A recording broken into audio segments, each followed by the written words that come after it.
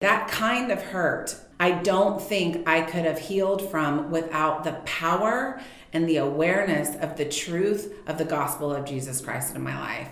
I just don't think I could have coped with it any other way.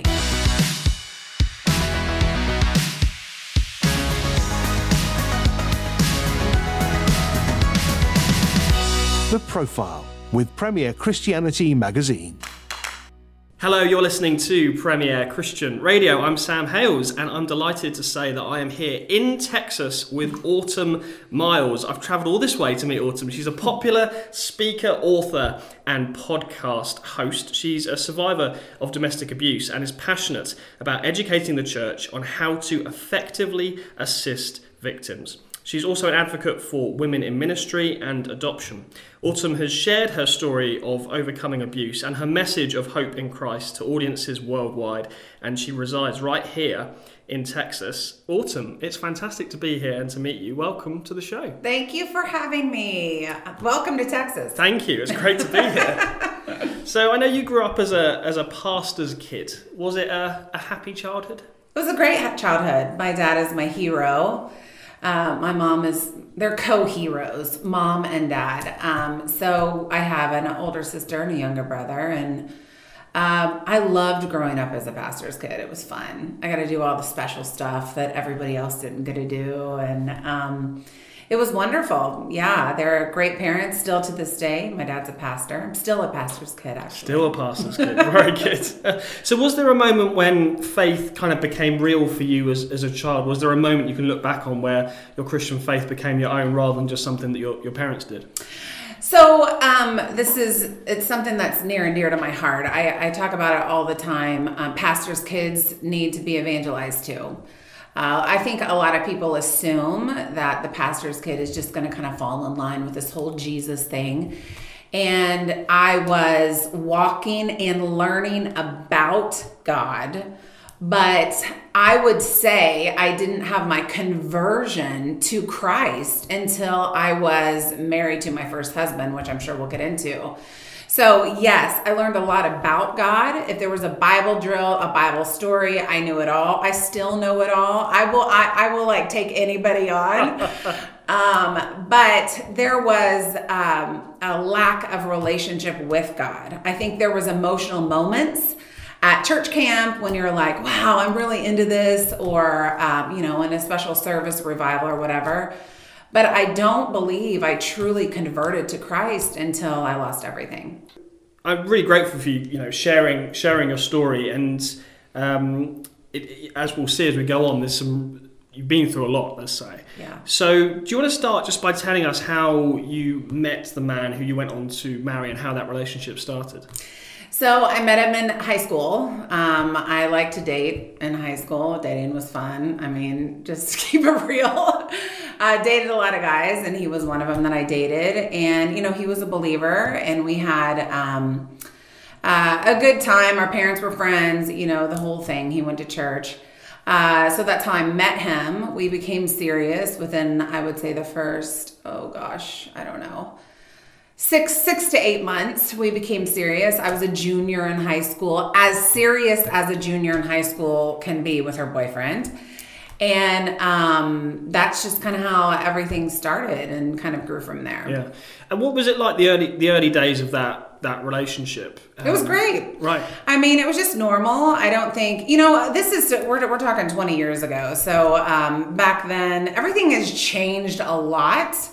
I have a 16-year-old daughter, so it's crazy to even think when I was her age, I was dating this young man, and things have changed so much. But when I was dating him, initially things were great. There were no signs of any weirdness. He was very kind, so there really weren't any red flags initially. When were there red flags? I think we started to get closer together, and I would notice him saying things like, "You're ugly." That's a pretty big... There's a red flag for you. That's a pretty big red flag, yeah. He would say things like, "You're fat, you're ugly," and he would make comments, and I would stop and look at him like, what did I do in order to merit that. Like, why would you be saying that to me? And thinking, and we would move on. And as time went on in our relationship, those, I fell deeper for him, and those attacks just got more consistent. And as I fell for him, I accepted them.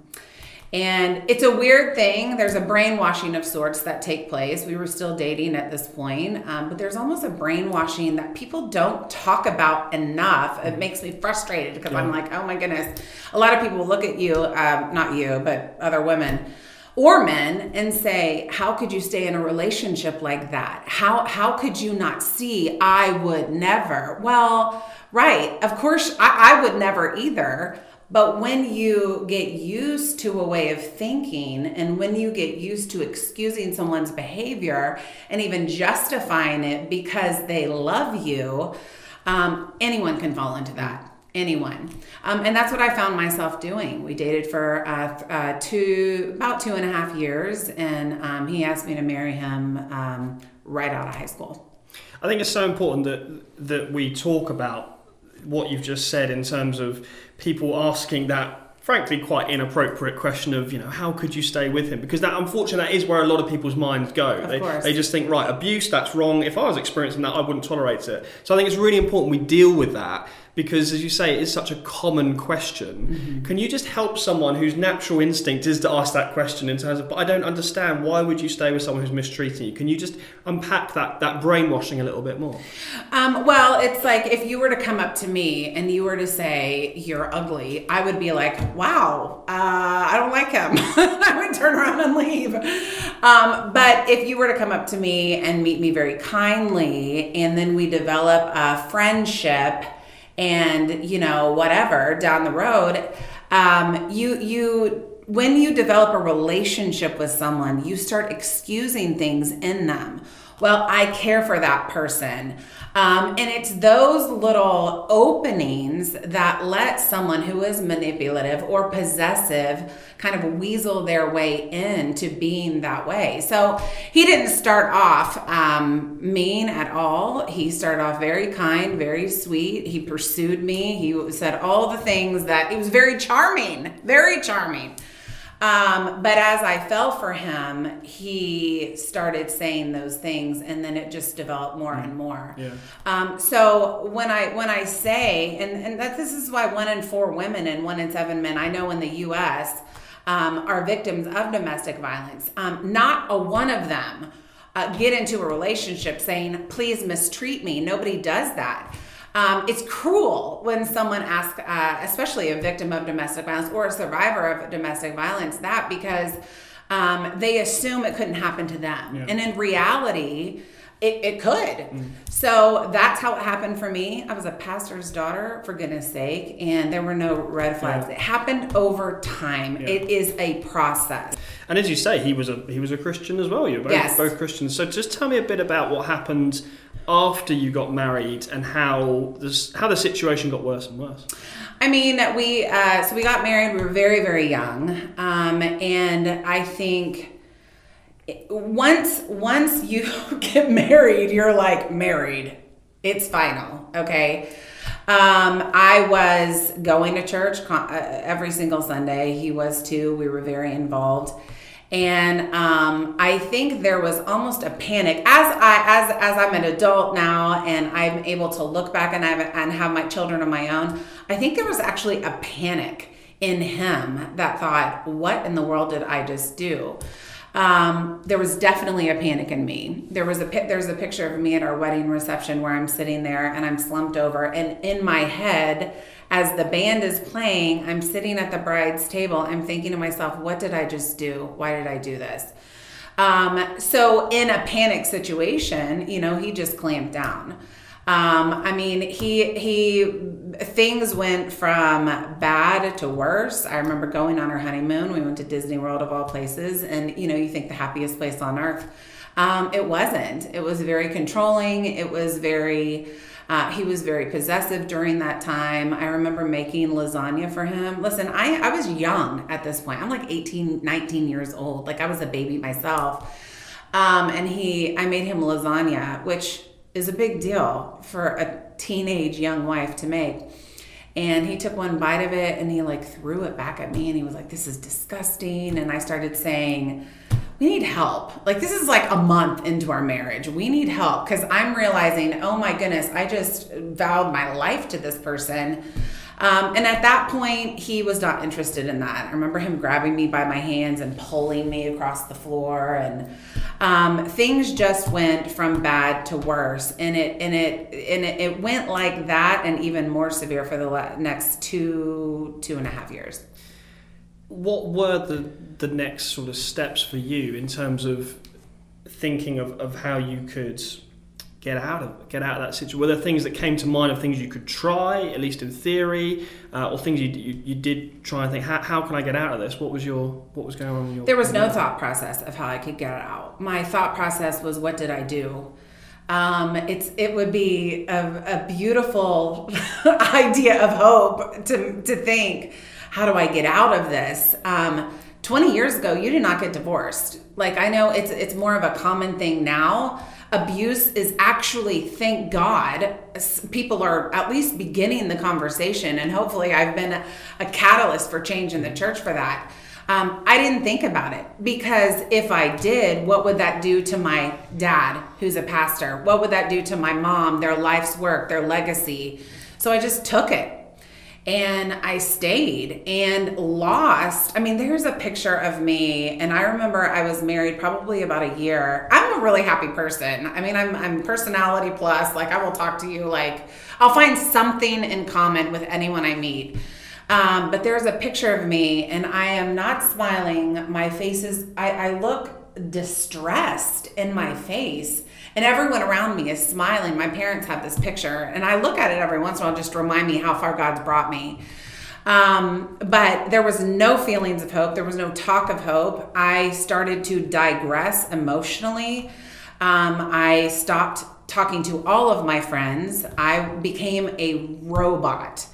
And that's something that happens when someone has no hope. I did not have a relationship with Jesus at that point. So he was not hope. That was all talk. It was all stupid. It was all like, okay, well, where is God now? Why isn't he intervening in my life? So there was no talk of that until it got really, really bad. Okay.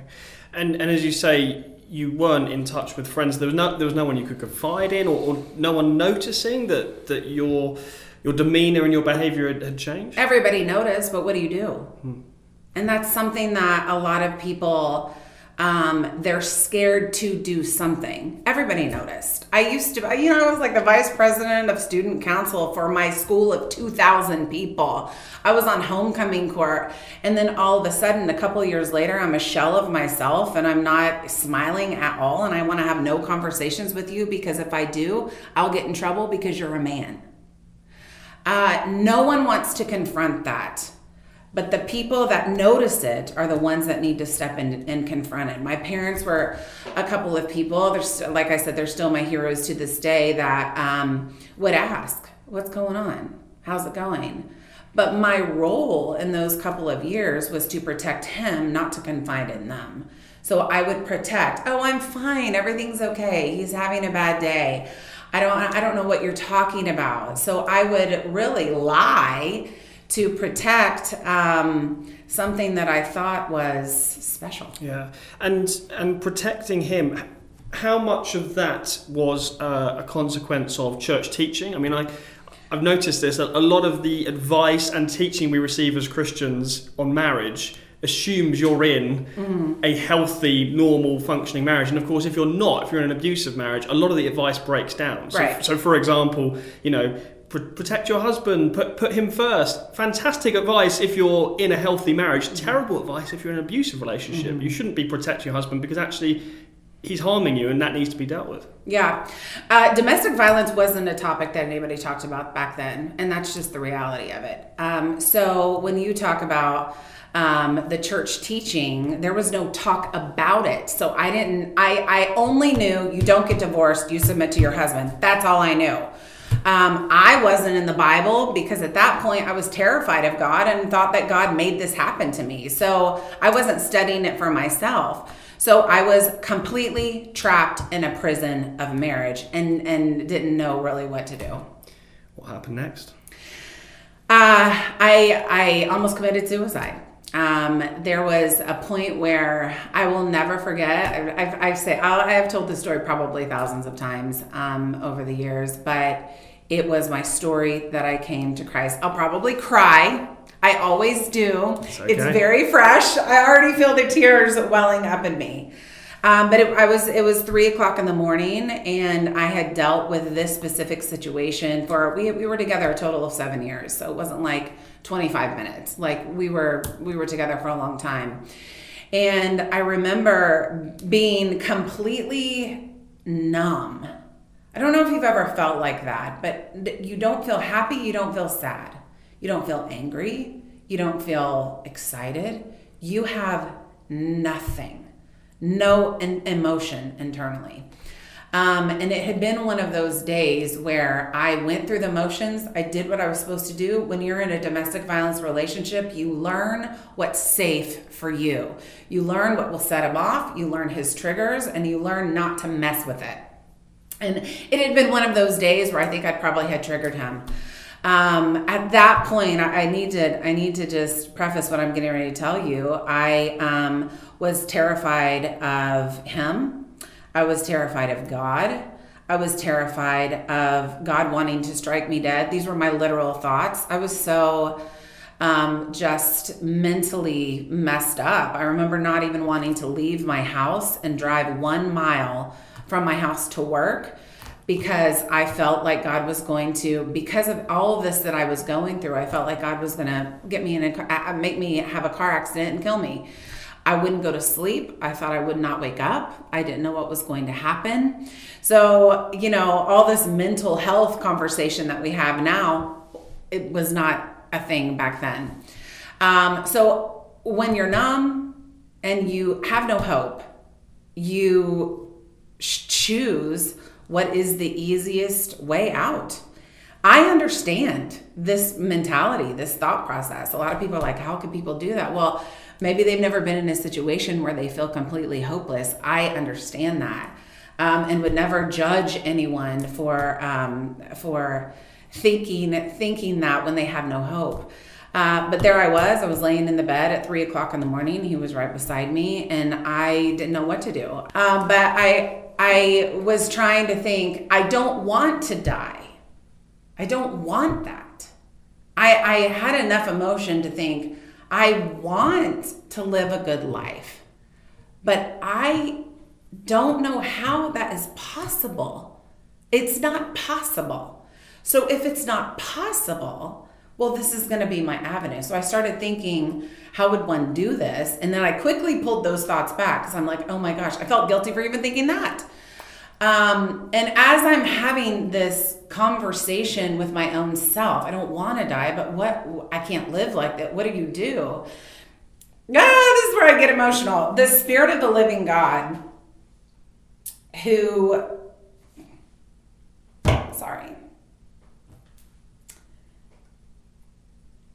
I knew so much about. I knew so much about him. Spoke, and he said, do you remember me? That's what he said. And it was like, I say the same thing every time, because I can't think of a better analogy. It was like a flashing light, like a yellow light that blinks, or a red light that blinks. Do you remember me? Do you remember me? Do you remember me? And it's kind of crazy. I didn't know Jesus. I knew about him. But when the Holy Spirit began to pursue me, while I was having this internal conflict with my own self, I knew exactly who was speaking to me. And he overcame and overwhelmed what I was thinking. All of a sudden, I was more interested in who was speaking to me. Do you remember me? I knew it was the Lord. I knew exactly what he was referencing. I have said this, I don't know how many times, when the Creator speaks to the creation, their soul stands at attention. I knew exactly what he was referencing. He was referencing my childhood. He was referencing his might and his power. And that voice kept just flashing, do you remember me, Autumn? Do you remember me, Autumn? And I stood up out of the bed at 3 o'clock in the morning and walked across the hall. And here's this room that, like, you know, the stupid rooms in your house that you don't go in, but they're there. This was one of them. And I stood there not knowing what to do. I wasn't at church. I didn't know what to do. So I started talking back to this voice because I knew it was God. I saw a little blue Bible in the corner, went and grabbed it, and started talking back at God. And I was so rebellious. Yes, I remember you, is what I said back to him. But how could you, if you're so real, how could you let this happen to me? How dare you let this happen to me? And voice kept going. And then I said, if you're actually real and you're actually for me, you've got to speak now, right now. This is, if you're real, show me. And I took that little blue Bible, which is why my Bible's still blue, and I flipped it open and it went to Psalm 91. And different versions put it different ways, but it says, the righteous will have long life, or with long life I will satisfy him and let him see my salvation. And right then, that's what I needed. I realized all of a sudden God wasn't after me. He had pursued me this whole time. And no one knew I was scared of death. No one knew I was scared that he was going to kill me. God was going to kill me. Nobody knew that I was contemplating suicide, but he did. So that Psalm 91 verse saved my life that night. And I realized it was my moment, my Saul to Paul moment, my moment of conversion, where I literally fell on the floor and asked Jesus to come into my heart to save me. And I think I was there for like 3 or 4 hours. The sun had come up. My husband had gone to work, and I was still there. He's like, "What are you doing in there?" And I just, didn't even acknowledge his presence. But that night is when, for the first time, I found hope. Wow. So it's an amazing moment there of experiencing God. And as you say, you knew it all in your head, but actually there was an incredible heart connection there. But of course, you're still in an abusive marriage. Yeah. And I think some people might be surprised to hear that, to say, wow, that's fantastic, Autumn. What a wonderful spiritual moment. And so pleased that meant the world to you. But some people might be surprised because they might be thinking, surely the high point of the story is getting out of an abusive marriage. And you're saying that actually there was something, equally important that happened before that moment when you met with God. Mm-hmm.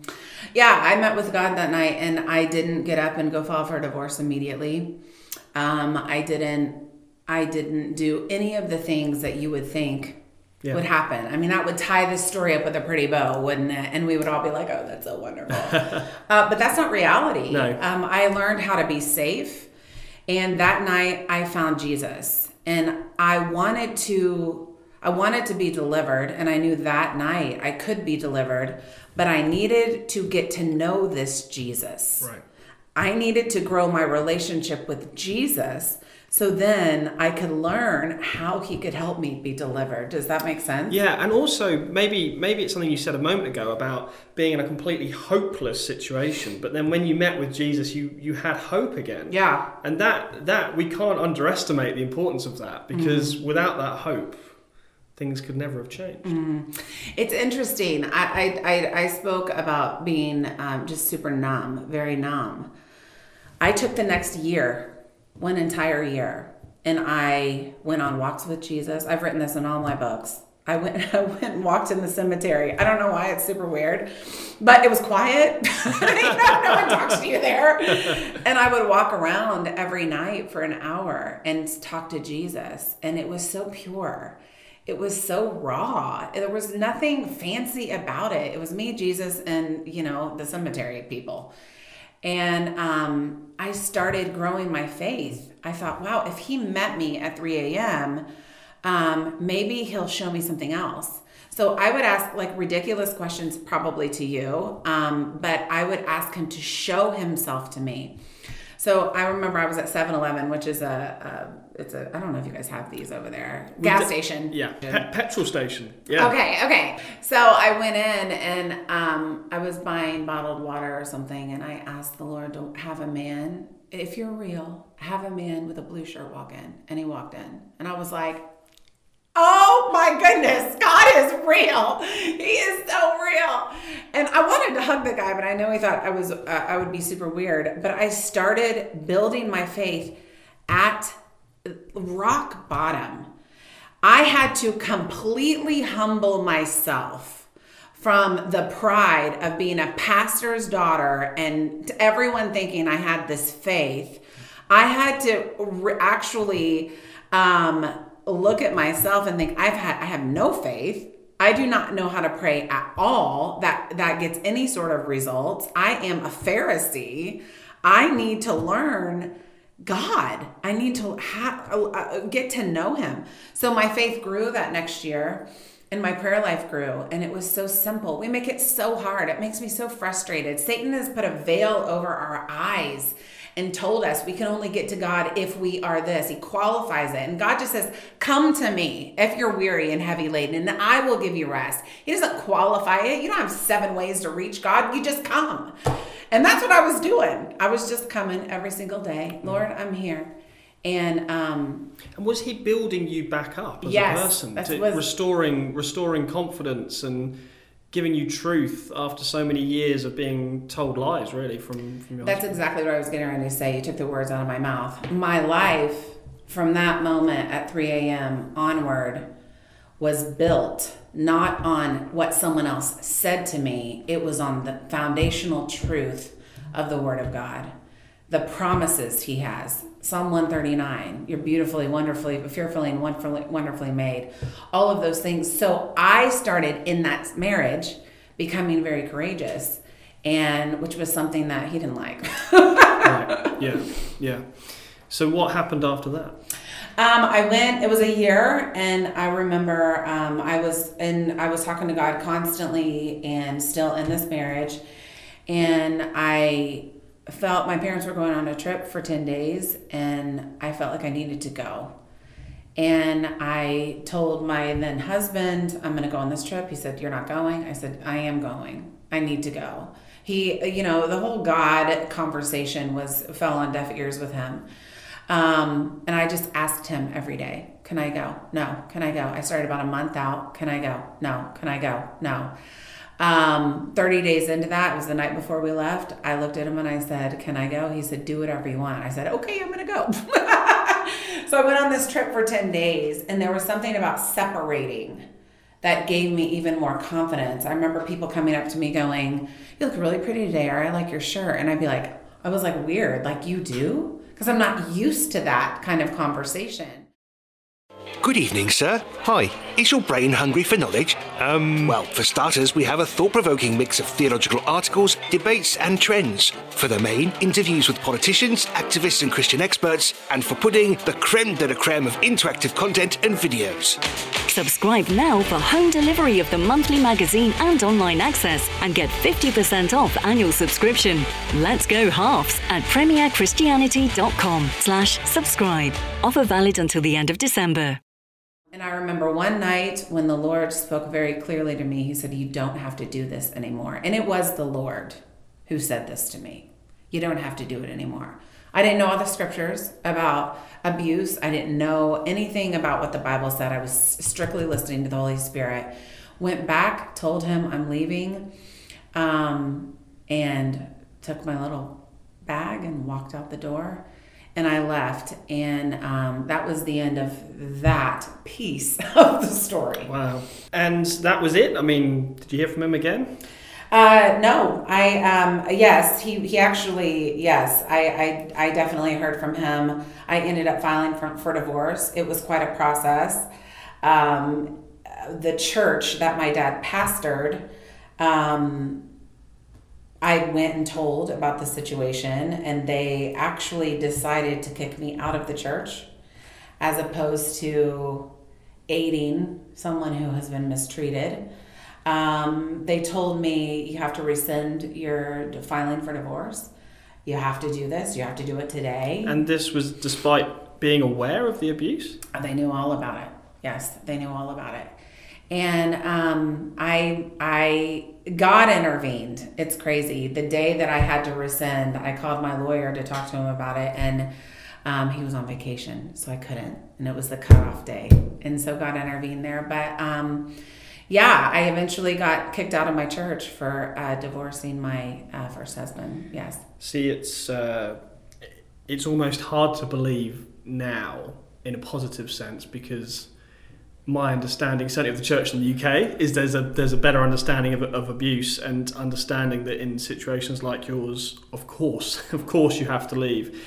But as you say, this is some time ago. Yeah. Have things changed here in America as well, or do you think there are still churches, maybe even that church, that would take the same line? The conversation was definitely started several years ago, and I think, I believe it was one of my life's calling to bring awareness of this in the church. But it must make you, it makes me angry. Yeah. It must make you incredibly angry to think there are church leaders standing in the way of women being rescued out of physical violence. On a church leader's job description, I shouldn't be there. We're there to help, to minister, to pastor people, not to ensure that people stay in relationships where they're going to be abused and beaten. Yeah, I don't know that anger is the right word. It's almost like a disbelief in that this some way has gotten woven into the culture of the church. But I remember, I think it was in 2017, I did a Lifeway study just to prove, to have some evidence of, is this actually a thing? And I wanted to know what the pastor's perception was on their church being a safe haven. Because what I know is that there are a lot of incredible pastors that are just not educated on this particular thing. A lot of pastors you would have a conversation with, and they would be like, of course a woman feels safe in my church. But there are different criteria that have to be in the culture of the church in order for a domestic violence victim to feel safe, or she will never tell. And I think when we did the study, there was like 90% of pastors that answered the question, yes, of course our church is a safe haven. But in reality, they hadn't prepared for it. There was no sort of resources in place for women that had been abused. There was no place for them to go once they left. There was no counseling in place. So in reality, the pastor never talked about it from the pulpit, which would be the very first easy thing to do. Hey, don't abuse your wives, period. If a pastor says that, I'm going to get really fired up. But if a pastor says that, it signals to someone who's abusing a woman or a man, this guy does not have my back. It also signals to the one being abused, wow, this is a place that maybe I can find help. Pastors weren't even doing that. So we found about 50% of churches here, at least, were not safe havens. But for an extra 40% of pastors thought that they were. So there's a lot of work to do because if 1 in 4 women are a victim of domestic violence and 1 in 7 men, when you go to church, you can assume that a lot of the people in that service have either been abused or are currently being abused. And that's what I wanted to shed light on. We've got to know what we're dealing with. And you've got to prepare for a situation when it comes your way, because the church that I was a part of was not prepared. They did not know what to do, and they did not handle it correctly. Yeah. And that must have been, must have felt like a betrayal in some ways for your church to treat you that way. That must have led to a lot of hurt about church, and how did you overcome that, and what happened next for you? Was it a case of finding another church community that was more understanding? Well, it was my dad's church. I had gone there since I was 1 year old. I was 22. So betrayal, yes. Wow. The hurt was so deep because I had babysat these deacons' children. They had come to my birthday parties. We had gone over there for Thanksgiving. So yes, betrayal, hurt. There was a soul ache when they asked me to leave the church that took me years to come to terms with. However, the beautiful thing is that when I walked in and they told me they were going to kick me out of the church, my relationship with that church was shaken, but my relationship with the Lord was sound. So while they were saying what they were saying, it did not agree with my spirit. And I knew that the Lord had said, "You're set free." So that would be one of the ways that I was able to move forward and still love the church and still serve the church on a regular basis, because it is the bride of Christ. Yes, that particular body I left, but there are also other bodies of believers, houses of God, that are serving domestic violence victims. So how did your dad react to that situation, given it was his church? He stood by me. I could cry at that too. We actually just talked about this a couple weeks ago. He stood by me. Him and my mom did the hard thing. They stood up to everyone in the church and they stood by me, and he consequently got fired from the church. Since then, he started a new church. It's called New Life, and it's been up and going for a long time. Now, obviously, when it comes to divorce in the church, in cases of an affair, of being unfaithful, then divorce is permissible. That's how many people have interpreted those scriptures. How are we to understand the scriptures when it comes to abuse? Are we saying that really biblical teaching on abuse is, yes, if either party is unfaithful, but also if either party is committing abuse, that's when divorce is allowed? How do we get there biblically? How do we get there? I studied everything about divorce in the scripture. Moses, there are laws that were given to Moses about the nation of Israel, and when a woman was mistreated, there were laws set in place that allowed them to separate and consequently divorce their husbands.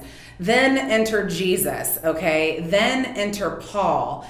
So there are lots of different teachings about divorce in scripture. Not one of them contradict the other one. And that's what I think people don't understand. First of all, you need to know what the scripture says about divorce in this particular area. They layer on top of each other rather than take, well, Jesus is here, he said this. But that was also the law that was given to Moses for Israelites, because God knew that they were being mistreated so that the men could go marry pagan wives. It's important to know that they all the teachings layer on top of each other. One of them is, now my ex-husband told me that he was a believer, but the Bible says you'll know them by their fruit and you'll know them by their love for the brethren. He was not loving me. There was no love in him. One of the clauses for divorce is if the unbelieving spouse departs, let him depart. For the believing spouse is not held under such circumstances. So when you look at the totality of teaching about divorce in scripture, you get a better understanding of the total heart of the Father. We're so good at cherry picking things here and there. And listen, I had to do my study by myself. I did not learn this in Sunday school, okay? I had to study the scriptures for myself. But we've got to look at the total scripture and what it says and how it layers on top of each other, so that we understand that, yes, God does make a clause for people, men or women, who've been abused. And how did you cope and process your thoughts and feelings towards this man who abused you? I mean, this is not a simple or easy thing to work through, is it? Someone who mistreated you for so long must raise all sorts of emotions. And as I said, I'm sitting here angry with the guy, let alone what you're experiencing. So how did that work?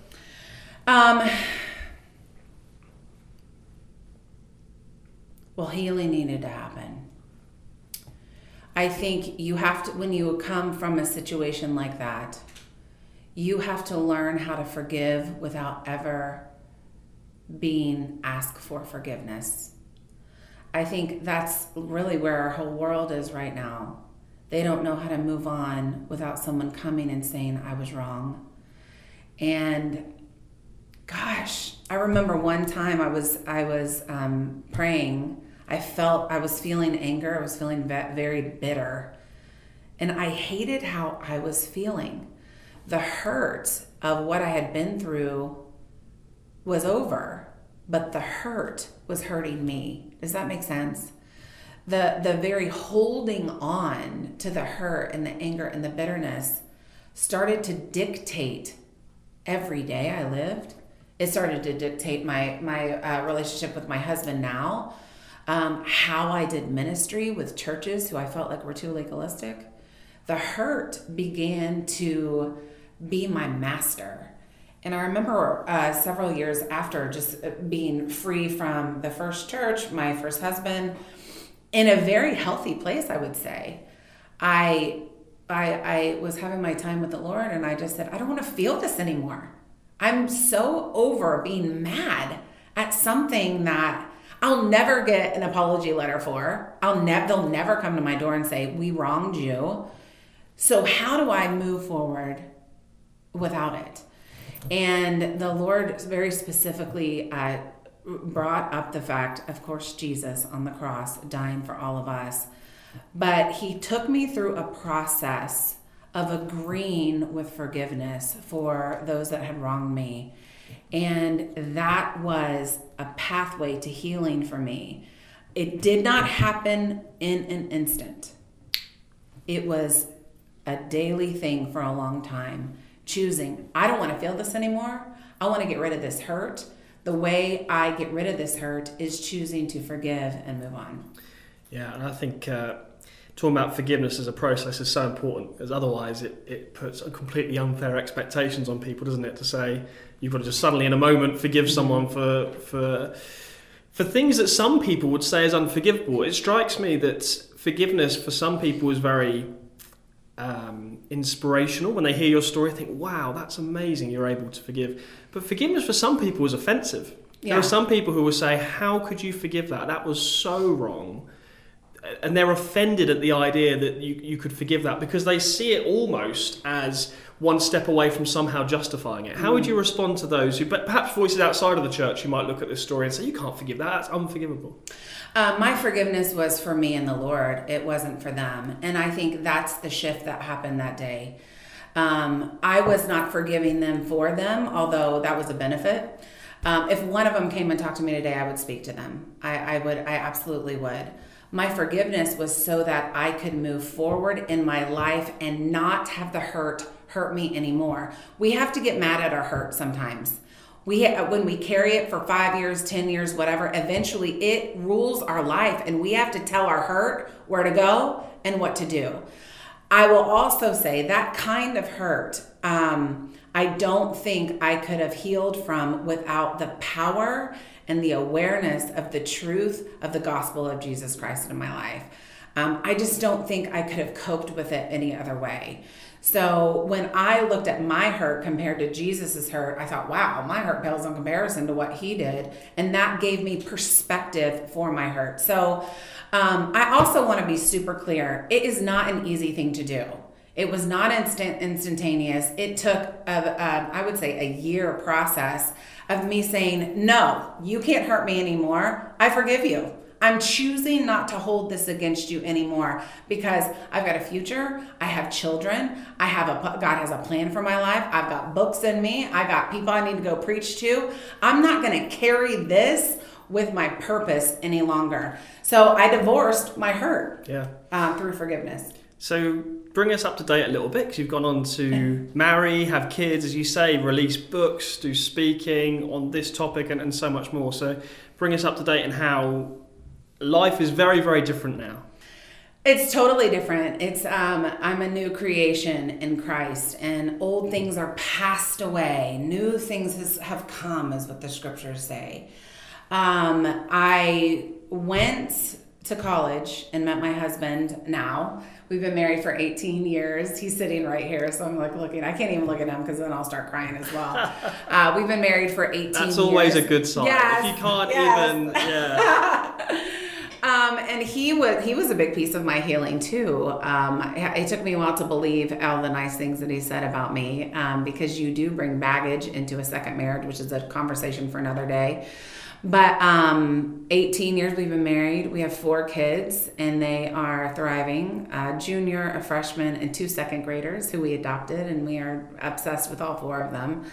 I've released 3 books. One of them is Appointed. One of them is I Am Rahab, the biblical harlot. I loved her because she was a harlot in the Bible, and God used her to save Israel. She is my girl. And I also released Gangster Prayer, and I've traveled around and done conferences and all sorts of things. But I would say the biggest thing that I want to do is spiritually challenge the way people are thinking. In every conversation, in every show I do, in every interview, I want someone to hear what I say, and be pushed past where they are in their relationship with Christ and be challenged. Can you give me an example of that, what that looks like? Well, divorce in the church, right. There would be one of them. I want you to study. I want you to find, no one has ever reached the end of God. We can't do that. If you're not happy in your life, if you need a touch from God, it is there waiting for you. And so I feel like that's my whole world, is pushing people past that, having them question things like, wow, what does the Bible actually say about this, rather than just taking what some popular speaker says about it and applying that to their lives. Yeah.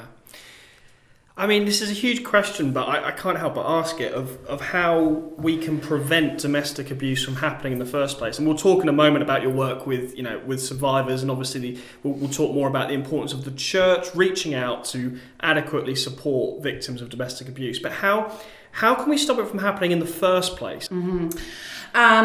Well, this would be one way, having a conversation about it, being open about it, saying, yes, this is happening in your row. While you're raising your hands in worship, singing the latest praise song, the girl down the row might be being abused. Putting things in place, having a board somewhere in your church that says, if someone is mistreating you, tell someone. We're here to help you. Teaching our kids. I mean, I have 4 children that we are teaching and instilling in them the type of person they need to be, and the type of person that we believe that God wants for them. Instilling it in children at a young age, people that treat you well, that love Jesus, that sacrifice for you, that serve the Lord and serve you. So this starts as parents in the church. It also in youth ministries, it needs to be talked about. If you're dating someone that talks to you like this, that treats you like this, that is not healthy. It doesn't matter what you feel. You need to get out of that situation. The conversation needs to be a regular thing. And I think that would be the first way to start. Unfortunately, Satan is alive.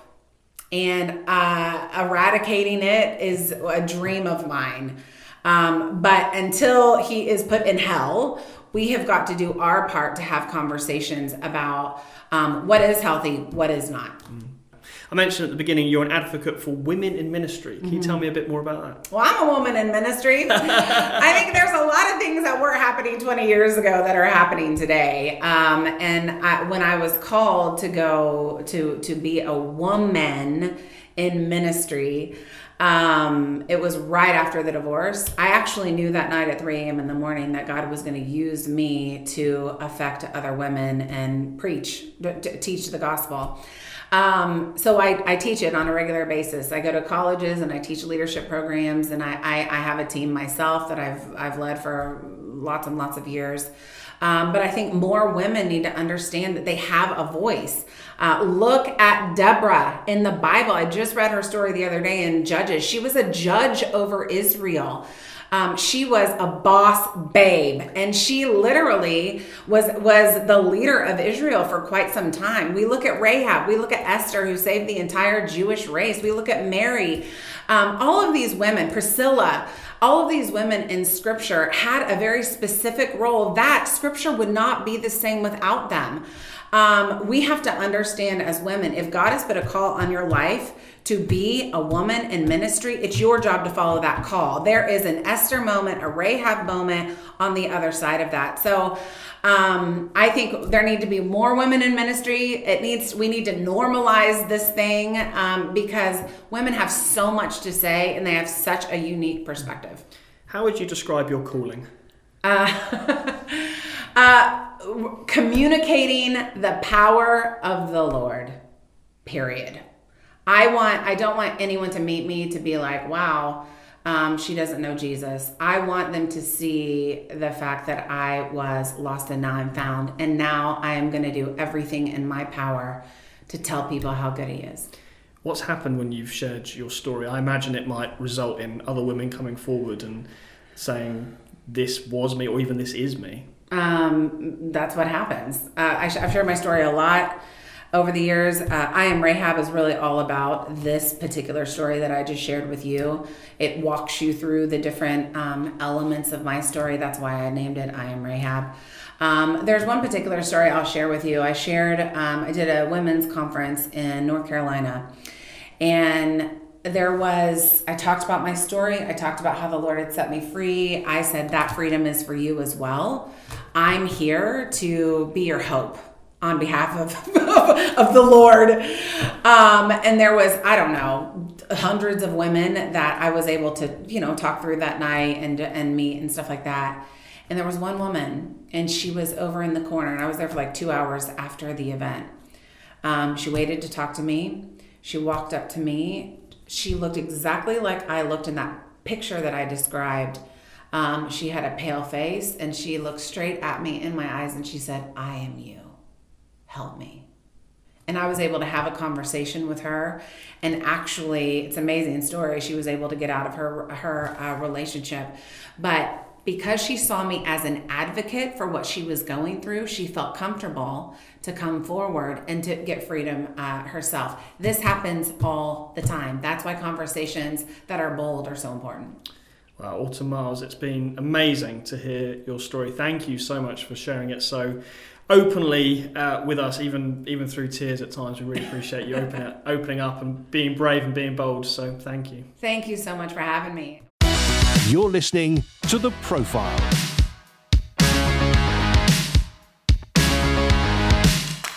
Thank you so much for joining us on the Profile podcast today. It's been great to have your company for this interview. If you did enjoy this conversation, we'd love it if you could give us a rating and a review wherever you found this podcast episode. It helps other people to discover the show. And if you did find it helpful, why not share this episode on social media? Tell your friends as well. It all really helps us out. Thank you so much for doing that. We will be back next week with another great conversation for you. Until then, take care and God bless. You've been listening to The Profile in association with Premier Christianity Magazine.